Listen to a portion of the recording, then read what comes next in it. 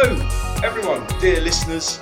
Welcome to another episode of the Madam's Cast, and what a treat we have in store for you today. I don't know why I say we. There's only me here. Well, I guess my guest counts as well, so that's a we. I'm going to go with we. Today, I will be talking to the very interesting and strangely located at the moment, Mathew from Everleaf Drinks. I'm excited to talk to him not only about his products, but about his story, and obviously find out the 3 things that he would like to change about the world of food.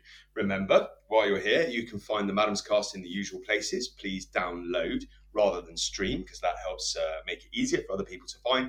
And these days, in these incredibly difficult commercial times, if you would like to support the Madam's Cast, you can now do so via Patreon for as little as £1 a month, and that will help to keep us advertisement free, or the Madam's Cast advert free for the time being. Anyway, enough of that nonsense. Let's get on to this episode's exciting guest and have a chat with Mathew. Paul, are you there? I am, yes, thank you. Excellent. Well, be welcome to the Madam's Cast. Wriggle yourself in, get comfy. Excellent, well done. All set down. Thank you very much. Now, I'm very excited about this because I love it when we have an international guest, and I'm going to claim that you're an international guest because you're living in Iceland, which is pretty epic, right? What an amazing place that is. It is a fantastic place. I'm very lucky to be here at the moment. Have you got heating that runs off geothermals? Yeah, all the heating, 99% of the electricity in Iceland too. So that's an added bonus. That's quite amazing. A blessed country. Well, I'm just going to have a little bit of Iceland chat with you, if that's all right, because I've been snorkeling in a glacial sort of between 2 tectonic plates in the middle of Iceland somewhere, I think. Silfra, yes. Yes. Yeah, I mean, you've done that, have you? Of course you have. I haven't. It's on my list, actually. We've not been here a year yet, so that's on my list to do. Goodness, it was amazing. And then we got out from that, and some paramedics sorted my wife out with a hypothermia. I mean, I'm exaggerating, but she did go a little bit blue. We then saw salmon, giant salmon, like really big Atlantic salmon, like you wouldn't, expect to see these days. And they were sitting on their redds in the river. The season had finished for fishing for them, but we were watching them in the river. That was pretty amazing. And pretty good tomatoes, some incredible smoked trout, and bread that they seem to cook in the ground. Yes, that's a good one, isn't it? Using geothermal heat to cook the bread overnight. Brilliant, brilliant. Well, there you go. I think we've done our bit for Iceland Travel PR Company, or whoever they are out there. We've done a free job for them of encouraging everyone to visit Iceland. Fantastic. Wonderful seaweed too, just on the foodie side of it. Oh, wonderful. I'm a big fan of seaweed at the moment. I'm getting big into seaweed. Wow, that's very interesting. Have you got Jeff Dan's new book, Edible Plants? I haven't, no, but it's one that I must. Okay, well look, I can facilitate that, or you can buy it from the Amazon. I will buy it. Yeah, but he's definitely a man. He's definitely a man who's converted to seaweed, and he had some very interesting points about it as well. But I don't want too many spoilers for another Madam's Cast episode, so maybe we'll leave that there. But what are you doing with your seaweed? What way are you using it in your food? I like using it in salads. We use it in stews as well, but we also use it in Everleaf as well. So it's kind of got a good connection for me.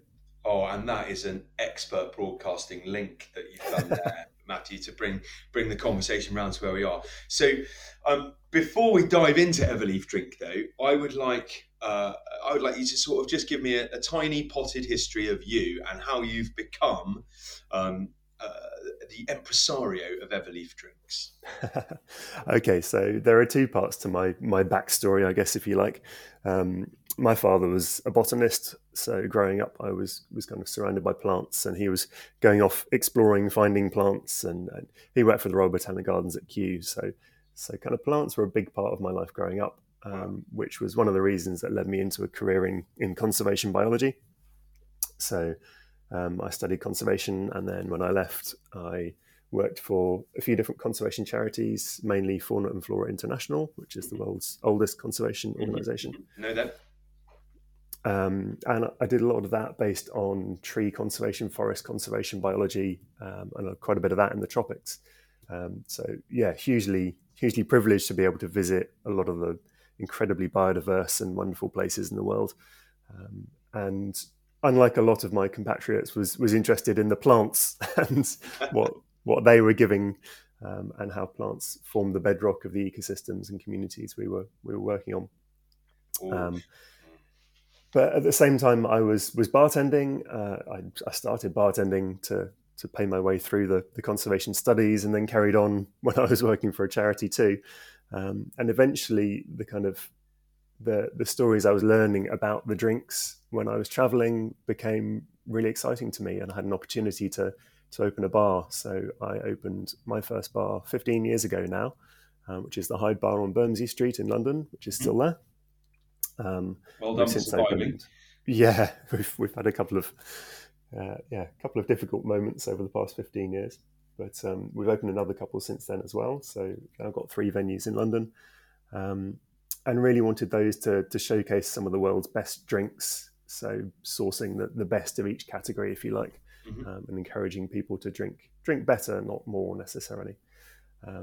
And more and more, we were seeing our guests wanting no and low options.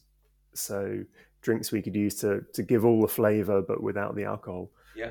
And so about, what was it now, 4 years ago, I started developing Everleaf as something using my knowledge of plants and flavour to give people a non-alcoholic option for when they didn't want to drink or when they wanted a lower alcohol product.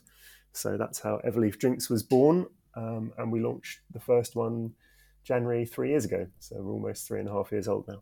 Amazing. And so what was that flagship product? What was the first thing you came out with? Can you give us excite me about it? Well, it was just called Everleaf. So we now have 3 different ones based around different biomes of forest, mountain and marine. Clever. But the original Everleaf was what has become forest.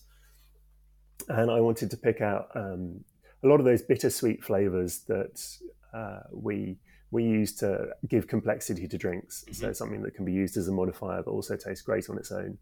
So I built that out using botanicals I was familiar with from the world of drink, but also some that had been a part of my life growing up. So, for example, the colour all comes from saffron. When I was growing up, Dad was writing a book on crocus, and Crocus sativus, the saffron crocus, was something he always had around the house. He would have little bags of saffron. It's a really emotive smell and flavour for me. So I really wanted that to be in there.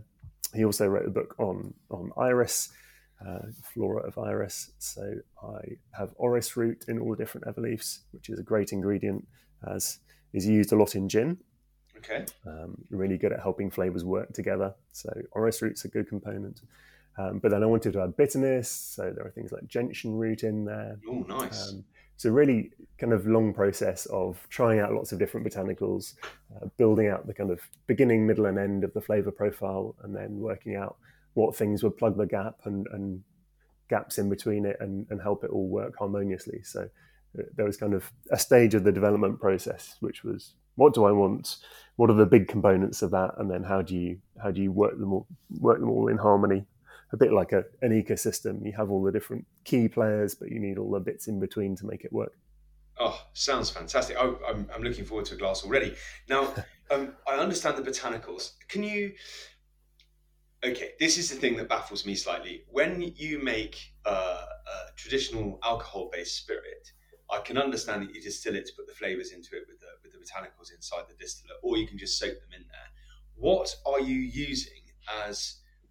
what is the volume of the drink? Is it a plant-based product? So we create a base that has texture. So one of the big things I felt was missing when I started working on non-alcs was texture and mouthfeel, because it's such an important part of it's such an important part of a beer, a wine, a spirit. It's an important part of a cocktail, whether you shake it or stir it, the temperature you serve it at. So texture was super important for me, and I started off looking back at things I knew from conservation, and one of those was salep, which is a drink that's drunk across the Middle East through Turkey, which is made from ground up orchid tubers, and they have something called glucomannan in, which adds a load of texture and body to it, so it's quite a gelatinous drink. Okay. So I experimented grinding up orchid tubers from Dad's garden. Amazing. He was very kind and let me dig up a few. And had some really interesting results from that. But unfortunately, we couldn't sustainably source orchid tubers. They're very hard to grow. There's no commercial source of them. And I wanted to make sure everything we're sourcing is sustainable. So we had to look at alternatives to that. We tried konjac, which is root of an arum from Asia. Arum, that's a lily, is it? It's well, arum lily is one variety, but yeah, Okay. it's a big tuberous root that's used as a starch source, and that also has glucomannan. So we experimented with that for a while, but it required an awful lot of processing and heating, Mhm. so it was quite unwieldy. So in the end, we've settled for seaweed, so carrageenan from seaweed, Uh-huh. Uh-huh. and also gum acacia. So gum acacia has been used a lot in the drinks industry. Gum syrups, literally gum syrups, Mhm. and it's the exudate from the acacia trees that grow across the Sahel region of Africa. Mhm. Um, and super sustainable. You can remove the gum, and the tree carries on growing. It's a regular annual harvest, and that's something that we use to give a very silky finish to Everleaf. So to come back to your original question, what's the base? So it's this textured base. Yeah. We have a little bit of sugar in there as well, Uh-huh. and then on top of that we layer all the different botanicals as a kind of blend of extracts that are all extracted in different ways to get the best possible qualities from the plants. Uh-huh. So some of those are distillations, some of them are steam distillations, some of them are macerations. So whatever gets the best out of the plant. I mean, the level of product development you've gone into there is astonishing. So, I often develop. I was occasionally, should I say, asked to develop recipes for various different people. Sometimes with my chef hat on, and sometimes not. And that process can be all consuming, and I sometimes wonder if I'm going a bit too far with it, and then sometimes it run into the industry and they'll want to completely change the process Yeah, of making it anyway. But that fine tuning for me, that sort of depth of knowledge, that whether you're applying that purely from a sustainability point of view, but also in your case from a sustainability point of view of your sourcing, but also from the mouth feel, the product based, holy grail of I want this to be amazing, keep working at it until you find the right answers. That level is the kind of thing that sets products apart from others, and that's why I'm excited to talk to you. Okay, fantastic. So, just briefly before we dive on into the next into the main part of the Madam's Cast, it's interesting for me it feels quite sudden, this emergence of better non-alcoholic drinks, and the stumbling block for me has always been well, firstly, I quite like a drink, and I sort of grew up at that time, I think, when it was very socially acceptable to drink, and also I've sort of stumbled into that kind of that world of when I was younger, pubs shut at a certain time, and there was a limit to how you could get alcohol, and that sort of opened up into the 24-hour licensing through my 20s, and then wine suddenly became much more available and much lower price and much better quality. And I think, I'm in my sort of mid 40s. I think, like a lot of people my age, we've probably wandered along with that and not until now really thought about it. And you want to reduce your alcohol intake, or you want to have a few drinks that aren't full of alcohol. I always struggle to find a dry drink.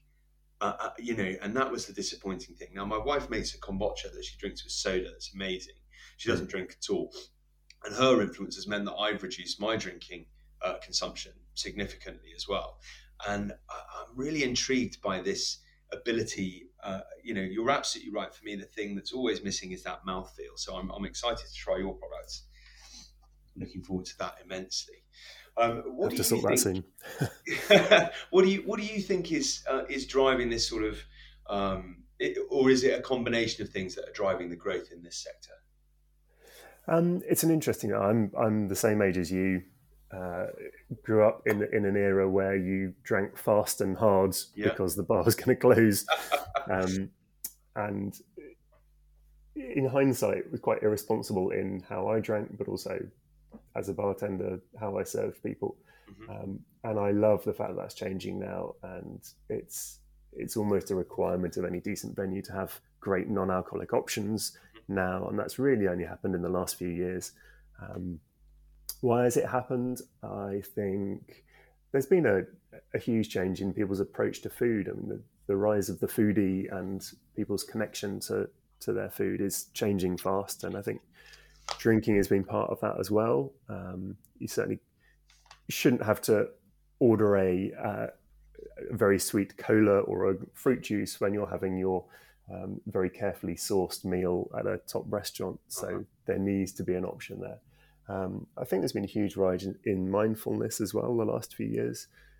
COVID as well helped us think a little bit more about our health, and we certainly saw from our sales that the first few weeks of COVID were a massive spike in alcohol sales for people drinking at home, Yeah. and then there was a quick realization that actually maybe looks like we're going to be locked down for a while. Drinking every night isn't perhaps the most sustainable thing we can do, but we want to kind of mark that occasion. We want to mark the end of the day with a drink. We want to divide work and playtime, or we want to sit back and relax. What can we use that isn't necessarily alcohol? Yeah, there's something quite ritualistic about the consumption of a potion, isn't there, to kind of mark the move from one segment of your, Hugely, it's like yeah. the act of cooking, isn't it? And Mm. if you enjoy cooking, it's the ritual that is almost better than the food itself at the end, because the food is like the marker at the end of the process of cooking. And I love cooking, and for me, that pouring a drink to have while you're cooking and the process of laying things out and preparing it is almost more enjoyable than the end bit of eating it and tidying up. Yeah, yeah. It's the same with the drink. I think the process of the ritual of making that is so important, and that's why with Everleaf, serving in a spritz, which is what we recommend, there is the pour your measure out, and it pours beautifully with all this texture. You add the ice, you add the garnish, and you top with that sparkling. We recommend light tonic or soda or something like that, and you get all this effervescence coming off, and you almost relax in the process of making it. I think it's a very kind of emotive action. Amazing, amazing. Well, not only am I desperate to dash out and try all three of these variations now. I shall get them ordered up this afternoon. But I feel like I want shares in the company. Talking to you about this incredibly passionate, well thought out product, and I'd like to talk about it forever. But we have to dive in to the rest of the Madam's Cast. Otherwise, we're going to run out of time. I'm going to sort of blether away at you, and you're going to come up with more interesting things, and that's going to lead me down further garden paths, and we won't get to where we need to be. So, without further ado, are you ready to change three things about the world of food? I am, yes. Okay, excellent.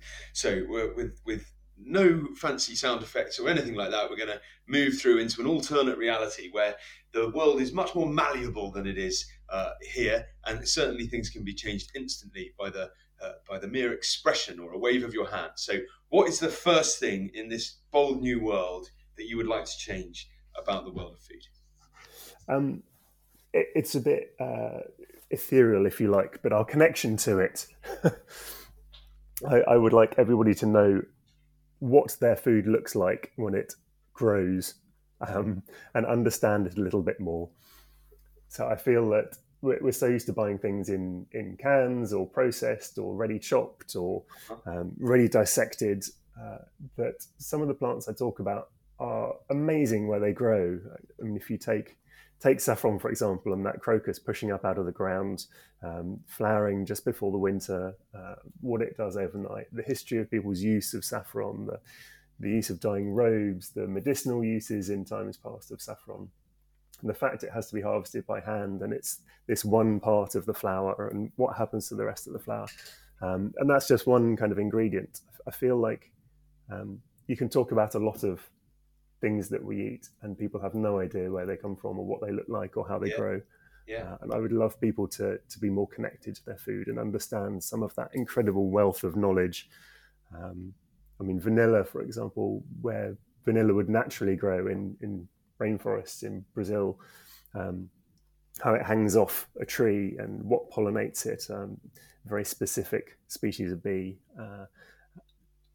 all the kind of different bits of it, the fact that fruit has to be then fermented to get the flavors out that we associate with vanilla. And it's not a plastic tub of beige colored ice cream that you pick up in the supermarket, all the different things that have gone into that plant. So yeah, that's what I would love, to people to understand where it's come from, and I would hope value it a little bit more. Yeah, well, I think the two go hand in hand, don't they? If you do understand the work involved, and you do understand, the processes, both natural and then sort of man added, if you like, post harvest to get these products, then you just begin to appreciate them a little bit more automatically. But I mean, the $9 million question there is, what's your idea? How do we change? Now, I know we're in the magical world and you can just change that, that's fine. But if we step back into the other world, how would you go about changing or improving people's connection to their food? And, in what way would you start? It's too big a question to find all the answers to, but give me an example of how you would like to start that process. Yeah, I think it is happening to agree. I mean, chefs talk a lot more about the sourcing of things and even kind of the naming of farms and producers of where their food is coming from is a hugely important thing that we've seen develop over the last 10, 15 years, I guess. Mm-hmm. But for marketing to be more honest, I think would be one way that could happen, to talk about the ingredients going into something rather than the concept of the product and how best to sell it. I would love to see more programs that look at the sourcing of our food and where it comes from as well. I love some of the Instagram accounts that talk about this. So I love like Botany Geeks shares as well. So the sort of things he talks about and diving into the world of plants and the stories behind them. So yeah, just a general realization of what's out there. And well, there we go. I mean, what could be more rewarding than being more closely connected to your food and understanding the environment from which it comes? And then, I think from that understanding, it grows its own kind of respectfulness, which might help us to deal with some other problems. I mean, ethereal, you say, but absolutely brilliant. I think it's an umbrella that covers a lot of, for me, what are some of the larger issues within or things that I would like to see improved in the world of food. And I think that's a really good way of encapsulating some of them without it getting too complicated. Thank you very much. I'm enjoying point one. I can't think of anything bad to say about it whatsoever. So that's great. That's a good place for us to be. Change and understand the connections to food. Yeah, I'm with you. I'm definitely having that. There is something very to go back to what you were saying earlier, something quite mindful about the process of actually cooking. And for me, I've always felt that actually cooking is the key. But maybe just understanding where those ingredients have come from is the hook for other people. And I think that's what it's about, is finding different things that will be interesting to different groups of people and using that to sort of connect that journey together. Fascinating. Okay, well, I mean, point number one, succinct, beautifully delivered, and 100% in the bank. So unless there's anything you'd like to add to point number one, I'm very excited to hear what point number two may be. Point number two, sources. Oh, okay, hang on. SOURCES or? SAU. SAU, okay. Here we go. Gone from sourcing to sourcing. There we go. I love a pun. I think it's to do with my age and the fact that I'm a father. Likewise, yeah. Let's not go down that route. A joke's no good unless you have to explain it at least 3 times. Yes. Okay. And still stony-faced children at the end of it. So embarrassing. Okay. Yes. Sources. What exactly about sources is upsetting you? It does link a little bit to my children, I guess, but I'm guilty of it too, and that is just adulterating all the food that goes onto the plate with bucket loads of sauces, whether that's ketchup or mayonnaise or pickle or mustard. They have their place, but to be honest, they're becoming far too prevalent in this household, and I would like to cut back on our sauce use. Mm-hmm.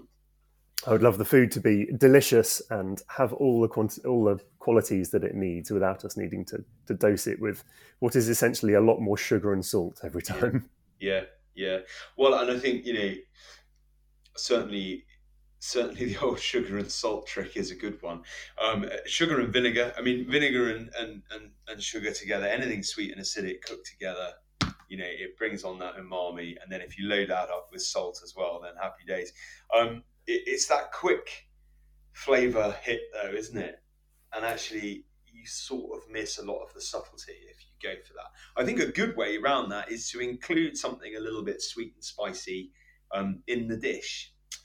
Yes, So absolutely. Well, you're the chef, but yes, I think picking the right things to accentuate the qualities that a dish already has and incorporating those in it. And I'm by no means here criticizing the well-made sauces that are designed to go with a specific dish.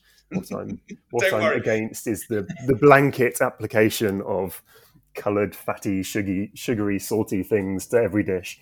Yeah. I mean, I'm tempted to try and argue with you a little bit. So, if let's say I've got a reluctant child who's not that keen on, I don't know, peas, and a little bit of mayo, or a little bit. I mean, not my trick is a bit of garlic butter. Actually, cook them in a bit of garlic butter. But if you've got a fussy child and you want to get it to eat more of its vegetables, or them to eat more of the vegetables rather than it, and there are other ways of encouraging them, but sometimes a quick fix at supper time is what you need, then the ketchup bottle might just be the answer, right? Oh, absolutely. I'm totally guilty of this as well. And I think this is the theoretical world where we can change things at will. Yeah, absolutely. I think one of the problems we have is that we've gone down that route too many times, and now the children are used to having a lot of salty, sweet things added to their food, and it's difficult to go back once you've gone down that route. Yeah, totally get you on that one. And certainly the ketchup and the mayonnaise in this household do tend to be automatically removed from the fridge at supper times. I've taken to automatically putting them back in again, so that they have to be asked for, like some kind of dark, some sort of dark condiment overlord. Yeah, I like that. Yeah. They have to do something in order to earn the sauce, perhaps. Well, yeah, I do think something like that might have to happen at some point. But there we go. Maybe the truth of the fact is, the matter in hand is that my cooking is no good and it's very bland, and they need these things to make it more. Sure, that is not the case. Well, I really hope not, but I suppose it's possible. The one thing I have found is if you get them involved in the cooking, then if they flavour the food themselves, they feel less inclined to adulterate it at the end. Allowing your children to be involved with cooking is a really important one. I think we tend to or certainly what I tend to do is think, I'm going to make something with the children, and I'll pick something that I think the children want to make, and I'll make it with them. And actually, that's foolhardy because it's self-defeating. I want them to be involved with the cooking process of what we're making. And so I try now to let them do stuff, even if I think, actually, it'd be quicker if I do it, or it's going to be a pain, because I've got that responsibility for them to know how to cook an egg, roast a piece of potato, whatever it is. But also, I need to let them do it. And I'm very difficult as a chef to allow other people to do stuff. You tend to be sort of like, no, I'll do it. Leave it to me. You don't know what you're doing. But the thing that I really want to get to with this is, like, where has ketchup come from, right? Because ketchup would have been invented as a way of preserving a tomato harvest. And yet we now probably in the situation where ketchup is consuming more tomatoes than were initially wasted. Yes, well, that does come back to our connection to ingredients, doesn't it? And actually, you've done a fantastic segue for my third one, if you'd like to go down that route. Oh, I would, but before we dive into the third one, I have to know, ketchup or brown sauce? Ketchup myself. Okay, ketchup over brown sauce. I'm going to have to feel like I'm judged now. Conversation's over. No, not at all. Well, let's go back to I'm excited to hear about point number 3. Well, it is a bit linked to that first one, connection, I'm afraid. So I'm kind of going in a loop on myself, but it's seasonality. Oh, yeah. Am I allowed seasonality? Of course you are. Comes up all the time, and I don't think we can discuss it too much, to be honest. So yes, ground you've covered a lot of times, I'm sure, but I don't want to have everything all year round from all over the world. I want to feel more connected to what's going on outside the window. I want to have things when they're in season, and I want them to not have to travel so many miles to get to me. Yeah, I completely agree with you. I also think there is something very bland about eating everything all the time. It sort of reduces your interest in what you're eating. When you get to look forward to stuff for large segment of the year. I Yes, think that improves. I don't know whether it's just the anticipation or when you eat stuff in season, it tastes better. Potentially a combination of the two. What do you think? absolutely. I think when it doesn't have to travel so far and doesn't have to be picked when it's underripe so that it ripens on a journey or is artificially ripened. Coincidentally, actually, Iceland ripens a lot of the world's bananas using geothermal energy. That's an Does it? interesting takeaway from Iceland. Does it? Well, that's fantastic. Oh, I'm Yeah. interested. I'm very interested in that. Okay, But and they yeah, also they've got their own. They've got. I was amazed by the quality of the tomatoes in Iceland. yes, yeah, the tomatoes are very good.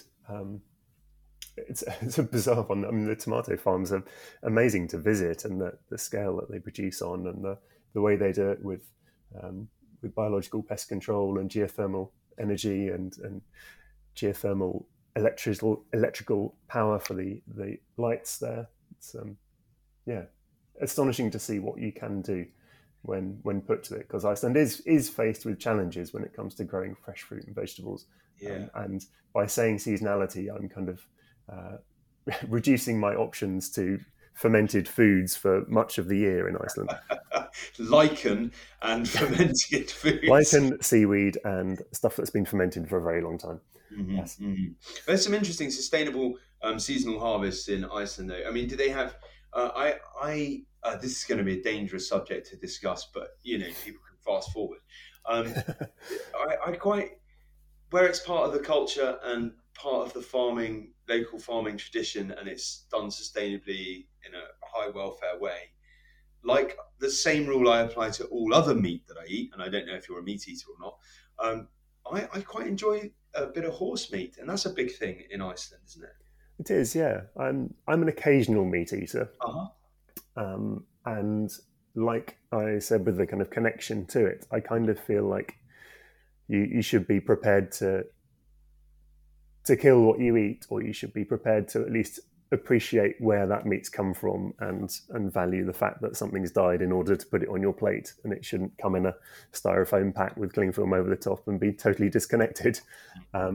And the horse thing is a really interesting one in Iceland, because the horse is such a part of culture here, and it does seem to kind of nod to that circularity of using everything and appreciating your ingredients and sourcing what you can. So yeah, I totally understand why it's part of the culture here. It's not something I personally seek out, but No, no, no, no. Okay, interesting, very interesting. I would love to know what other seasonal foods are available in Iceland. I realise that we might be drifting slightly into too much fine detail here, but I'm intrigued in a way. I mean, are you a fish eater? Do you eat much fish? yeah, I eat a fair bit of fish when I kind of know where it's come from again. Mhm. And yeah, obviously the fish here can be incredible, and huge cod and huge salmon. They're less seafood than I expected, actually, in terms of shellfish and things like that. And I guess the sea does become very deep very quickly, so it does change what's available here. Sure does. It But sure then does. you have all the weird and wonderful here too, like fermented shark, which is a product again of seasonality and where things are available and when things are available. Yeah, I've experienced the aroma of fermented shark, and I have to say there are certain processes from the past that perhaps the modern palate can live without. I don't want to. I don't want to upset anyone. Indeed, I mean, I love essentially uric acid and ammonia and Mm, things like that. mm, Yes, mm. not something you would choose to eat necessarily. No, I mean an air dried or pickled herring any day of the week, no drama. Quite like that. I think there's a habit in Iceland of air drying the mutton as well, which they certainly do it on the Faroe Islands, and I think they Yeah, do it in Iceland as well. air drying and smoking, of course. Well, interestingly, I was at a whiskey distillery here the other day, and obviously you have the smoked whiskies of Islay, Mhm. smoked using peat, and there isn't much peat on Not Iceland because not sustainable, people. wait, We don't like peat use in that way. no, we don't. But also not much in Iceland. Hmm. So what do they Well, there's use hardly instead? any soil in Iceland, is it? Exactly, yeah. It hasn't had the time to form peat, and there isn't enough growth to generate peat that easily. But sheep dung, on the other hand, is readily available, and traditionally the sheep were brought in over winter into the home, and by the end of a few years, the floor would have risen in the home Hmm. because of the compacted sheep droppings, and those would be cut out and dried outside and then used as fuel. So we have a sheep dung smoked whiskey here. That's fascinating. I live in Speyside in Scotland, and so I'm surrounded by distilleries, not necessarily of the smoky variety, but I find that's quite interesting. Is there an element of the farmyard about the whiskey? I'm presuming they fine tuned it, and that's not the case. It's more the smoke than the farmyard. I think it's very peaty in its quality. Really very Amazing, nice. amazing. A sort of sustainable self-made peat, and presumably you can then cook the sheep over a fire made of its own dung. Yeah, at Christmas you have twice smoked sheep as one of the uh, traditional dishes. There you go. Taking seasonality to its ultimate extreme, you have Yeah, to save the harvest, from a time of abundance in some way, much in the same way as you preserve tomatoes by making ketchup, which hoists us by our own petard for point number two. But never mind. Okay, well, there's nothing to argue with you or really discuss further about seasonality. It makes everything better. Um, when you start eating, I mean, it's an overused example in the United Kingdom, but if you start eating a strawberry in December, you, you're not doing anyone any favors really, and you're not no, having a good strawberry experience, that's for sure. So it seems like a complete waste of time, and I'm not actually sure people want to do it. I think it's purely that they're available and that they're marketed as a luxury goods scenario that makes people sort of think they want them. I think it's fairly unconscious, that decision to eat a and fairly also rubbish. the way we shop these days, and um, shopping online or just having your regular shopping list. It's like, oh well, I'm getting strawberries because strawberries are on my list. It's not. There's no kind of thought process necessarily, Yeah, but we always get strawberries, and on Thursday we have strawberries for pudding, and the kids take strawberries in their lunchboxes. Therefore, I need strawberries, rather than thinking, oh, strawberries in season. Well, these taste good. Um, yeah, yeah, yeah. You're right. You're right. so with Um, all of those, I think that the pros, the sources, the connection to our food, and the seasonality all come back to giving ourselves a better experience of flavour, and a better food experience, as well as being a little bit more mindful about the environment and how we ship things around. okay, I'm going to sum up seasonality using the strawberry analogy. Rather than rubbish strawberries in the winter, give me good strawberry jam. And I think that will nicely illustrate the point for us. Okay. Perfect. Um, wow. I mean, I'd like to stay here. This world has improved dramatically. Although I'm slightly disappointed that the brown sauce camp is less populated than I thought. But never mind. I'll We'll attempt to skate educate over myself. that. Yeah. Okay. I believe you. All right.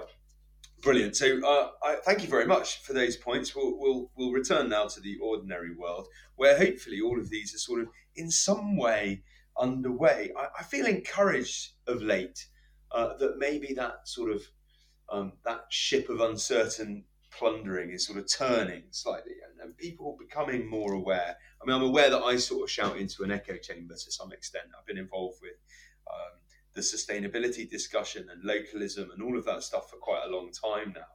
And Yeah. I certainly for a long time felt like it was getting nowhere at all. Not that I'm actively doing it, but other people sort of telling their stories and helping them. I felt like we were getting nowhere. But certainly in the last few years, I feel like if that ship's not turned around, it's beginning to go a couple of degrees off course. And hopefully we're sailing back towards a more seasonal based attitude to our food. Yeah, That's it what I hope feels like we've anyway. been talking about it a lot, and I think if we're seeing a slight change, probably the big picture is there's been a big change. We just have a lot further to go. Mm, I agree. I agree. And actually, there is a lot of change afoot. I mean, to bring it back to you, for example, we've got this change in people's attitude towards drinking. That's definitely interesting because it's much more conscious decision. It's not an unconscious thing.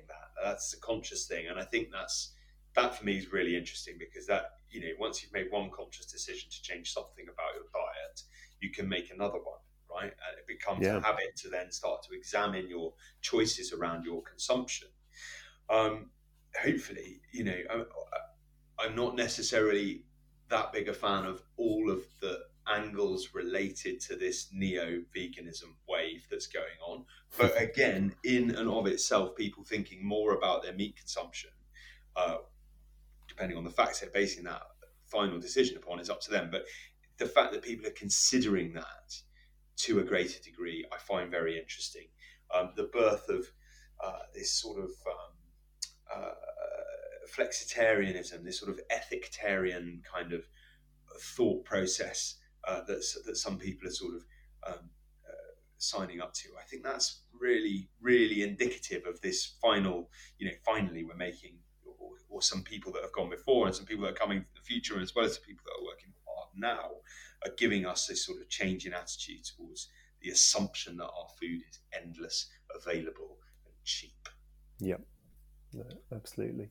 It's interesting. I think you need some people to take it to an extreme in order to draw everybody along the journey a little bit further as well, don't you? Yeah. So you need some celebrities talking about complete alcohol abstinence and how awful alcohol is to make a lot of regular people reconsider quite how much they drink and maybe reduce a little bit.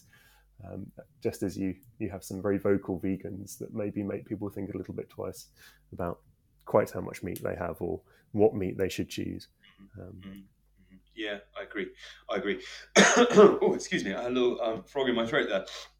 Okay, brilliant. So that's kind of the meat on the bones of the Madam's Cast there. Beautifully navigated by you, I have to say. No hand wringing, no nonsense, just some great, clear answers and some sharing of your thoughts. I'm delighted to hear them. I'm also fascinated to learn about your product. I think the level of thought going into that sounds astonishing, and I'm very interested to try it. As I mentioned, I'm reducing my alcohol content a little bit personally, and actually I miss that drink. So I think it's a really good. That's exactly what we're trying to do. We're not telling people not to drink. We're just saying if you want to moderate, but you still want to have all the flavour and to enjoy that moment and to really think about what you're drinking, then Everleaf's there. If you want to carry on having a glass of wine, that's absolutely fine. Maybe every now and again, just have an Everleaf spritz instead. Well, I very much do both. So what I've found is I will have a few alcohol-free beers in the fridge, and I'll have some alcoholic beers in the fridge as well, and then I'll do the same with the spirit shelf, if you like, and I will, if we're having a celebration or if it's an evening at the weekend and I fancy a drink, I might well start with an alcohol-based drink, and then I might have a non-alcohol-based drink, and I think that helps me make better decisions as the evening progresses, so that I'm more useful the next day. So absolutely. I think even right down to the same period of time, those choices are not mutually exclusive, and I really like that about it. Yeah, absolutely. I mean, I do it the other way around. I start with a non-alcoholic one, so kind of quench my thirst, because I normally drink the first one too quickly. Or maybe that's where I'm going wrong. Then I can savour the next one. But yeah, excellent. I'm exactly the same. I think the days of, when I was a young chef in London, we used to get something that it was quite entertaining. They used to call it a split shift. You basically got a couple of hours off in the afternoon. Yeah. Well, what are you going to do at 3 o'clock in the afternoon in central London? I suppose these days people probably go to the gym or go for a run or have a coffee or whatever. But certainly we all just piled out the door straight into the pub, three or four pints of high strength lager, please, and then back to work again. Not only dangerous and bad practice in the workplace, but also very, very bad for us as people. So it's the same behind the bar too, for sure. Oh God, yeah. Don't you worry, my friend. I've got a few barman friends from London town. I remember very well what it's like. Fortunately, before the days of constant social media, so it's not too what much a relief. record of it. What a relief! Yes, I remember with some alarm, the first person that showed me their camera on their phone. I remember thinking, "Oh my God, this is a bad idea." As if it's not bad enough that you can accidentally text someone after 3 o'clock in the morning. We're now going to have photos to prove the state we were in. Okay, so you've got 3 little tasks left to perform before we boot you off the Madam's Cast, if that's okay with you. Yep. Okay, Paul. I would like you to choose a desert island food-related book, a drink to drink while you're perusing it. Now, might have an idea about what that might be, and also nominate somebody else to come and have this chat on the Madam's Cast. Now, they don't have to come. It's not an enforced situation. It's just a bit of fun. If they'd like to come, then they're very, very welcome to do so. We'll endeavour to get in touch with them. But it's just, we like to find connections to encourage the conversation to continue. Right. So, first up, something to read. Okay, book number 1. Hit me. Well, am I allowed a flora of the area I'm in? You totally are. Yeah. In fact, what would be more useful? Well, it would be useful. It would be fun. It would be interesting, and there's generally so much detail in a flora that I feel like it would keep me occupied for a long time as well. Yeah. Okay.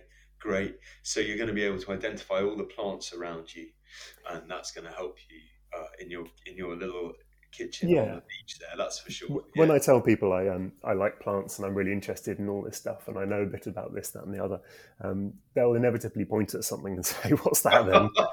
And it's slightly frustrating because I'm not a botanist. I can't tell you everything that's out there, and if I'm in a different country, I certainly can't. And I've done this many times before as a conservation biologist. You turn up somewhere and you walk into the forest and there's so much there and there are so many plants and you just desperately want to know what they all are and how they're all related and how they interconnect. So yes, a flora to help me. Yeah, people do it to me all the time. I take small groups out foraging from a sort of purely from a flavour perspective, from a useful plant perspective. And I always start with the chat, look, I'm not a botanist. It doesn't matter. Within 5 minutes, someone's saying, what's this? What's that? And it's like, well, it's definitely carrot family. I'll give you unbeliever. That's about it as far as I'm prepared to commit on that particular. Yeah, my dad's brilliant at it, and he sounds like someone I'd like to meet for sure. He sounds very interesting. But I have to take you to task. Actually, hold on, I've made a note here. Somewhere around here, you said that the plants are the basis of all our soils and life and everything. Well, I have to say that I think you'd be a bit stuck without fungus. Oh, very true. Very, very, very true.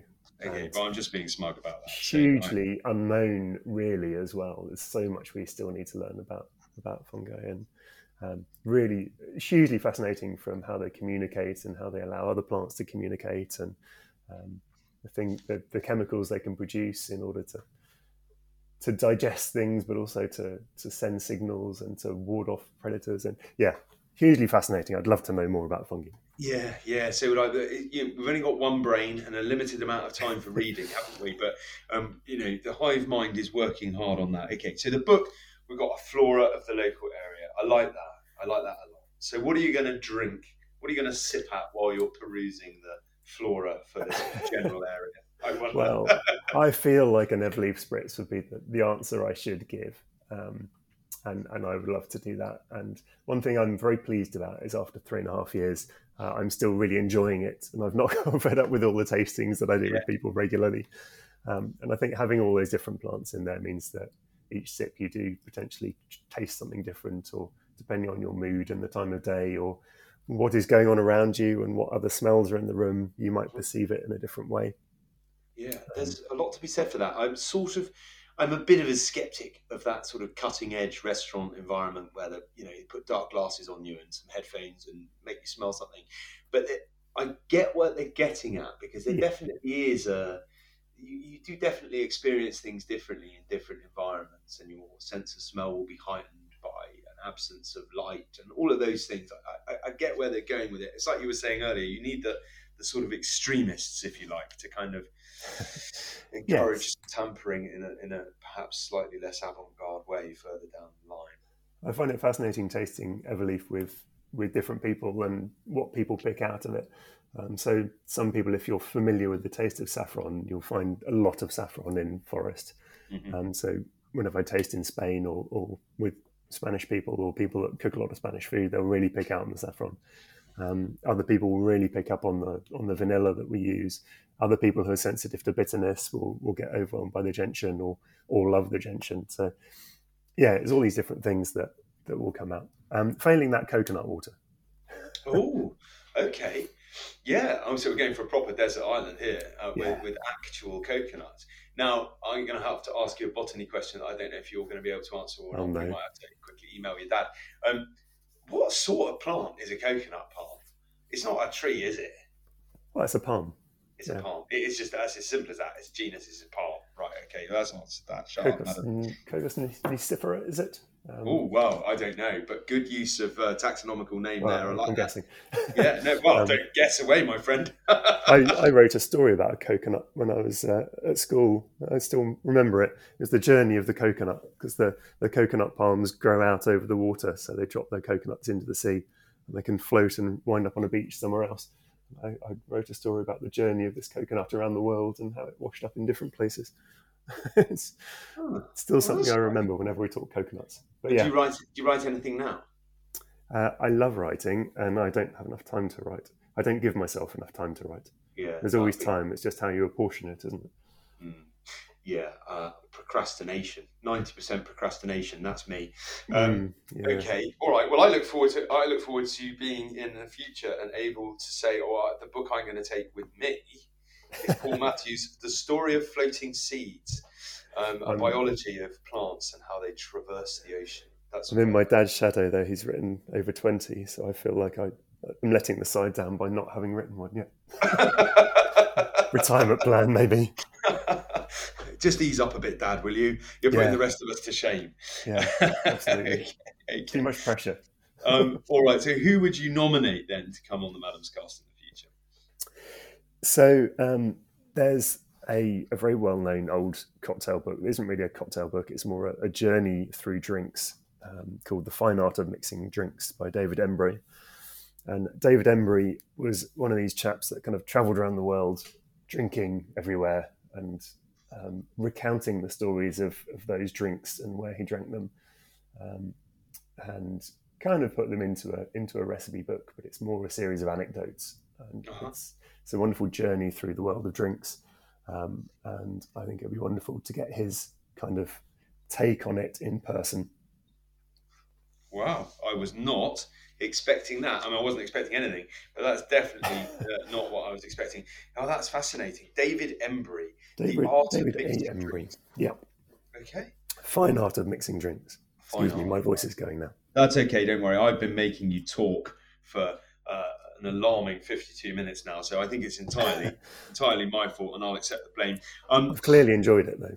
Well, I hope so. Paul. It's been lovely to have you on, Paul Mathew of Everleaf Drinks. Now, before you do go, can you give us the digital handbags, please? How do we find out more about you? Where do we find your products? Are you on Instagram? Well, actually, I know you're on Instagram because I noticed you there this morning. Give us a few little places we can check you out, and give us the name of all 3 bars in case anyone listening wants to go and have a superb drink while they're in town. Oh, okay, right from the top. So, hang on a second. I'm just trying to get my voice back. That's fine. Don't worry. I like this bit. This is where I get to be like, okay, what's happening with Paul? Is he mixing up a drink now? Is he having a little shake up? Yeah. Well, actually, yes. There we go.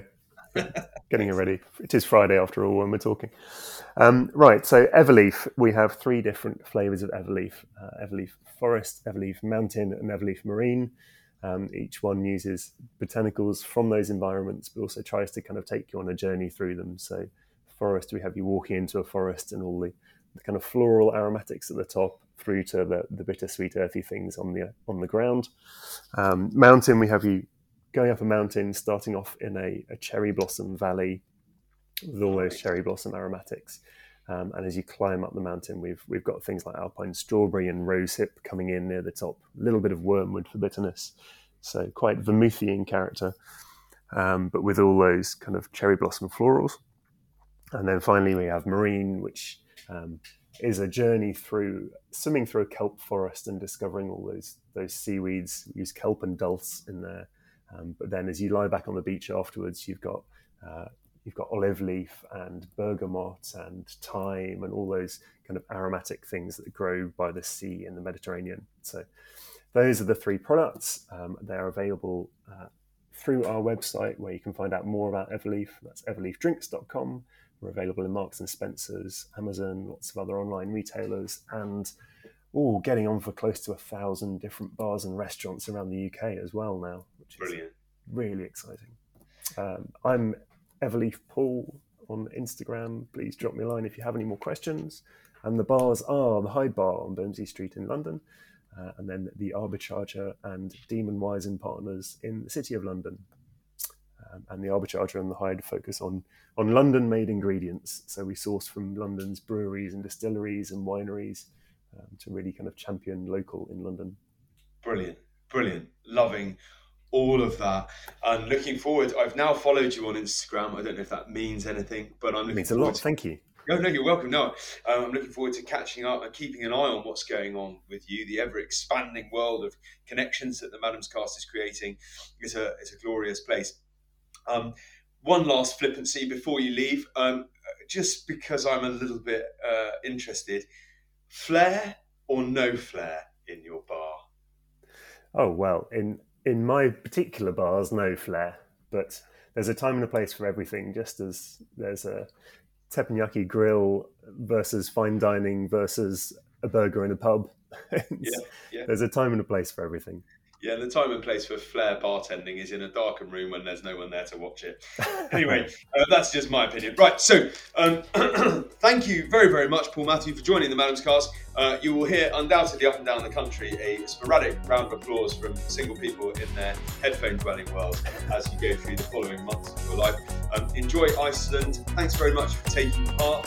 Stay safe, be well, look after yourself. It's been an absolute pleasure. Thank you very much. All the best. Bye.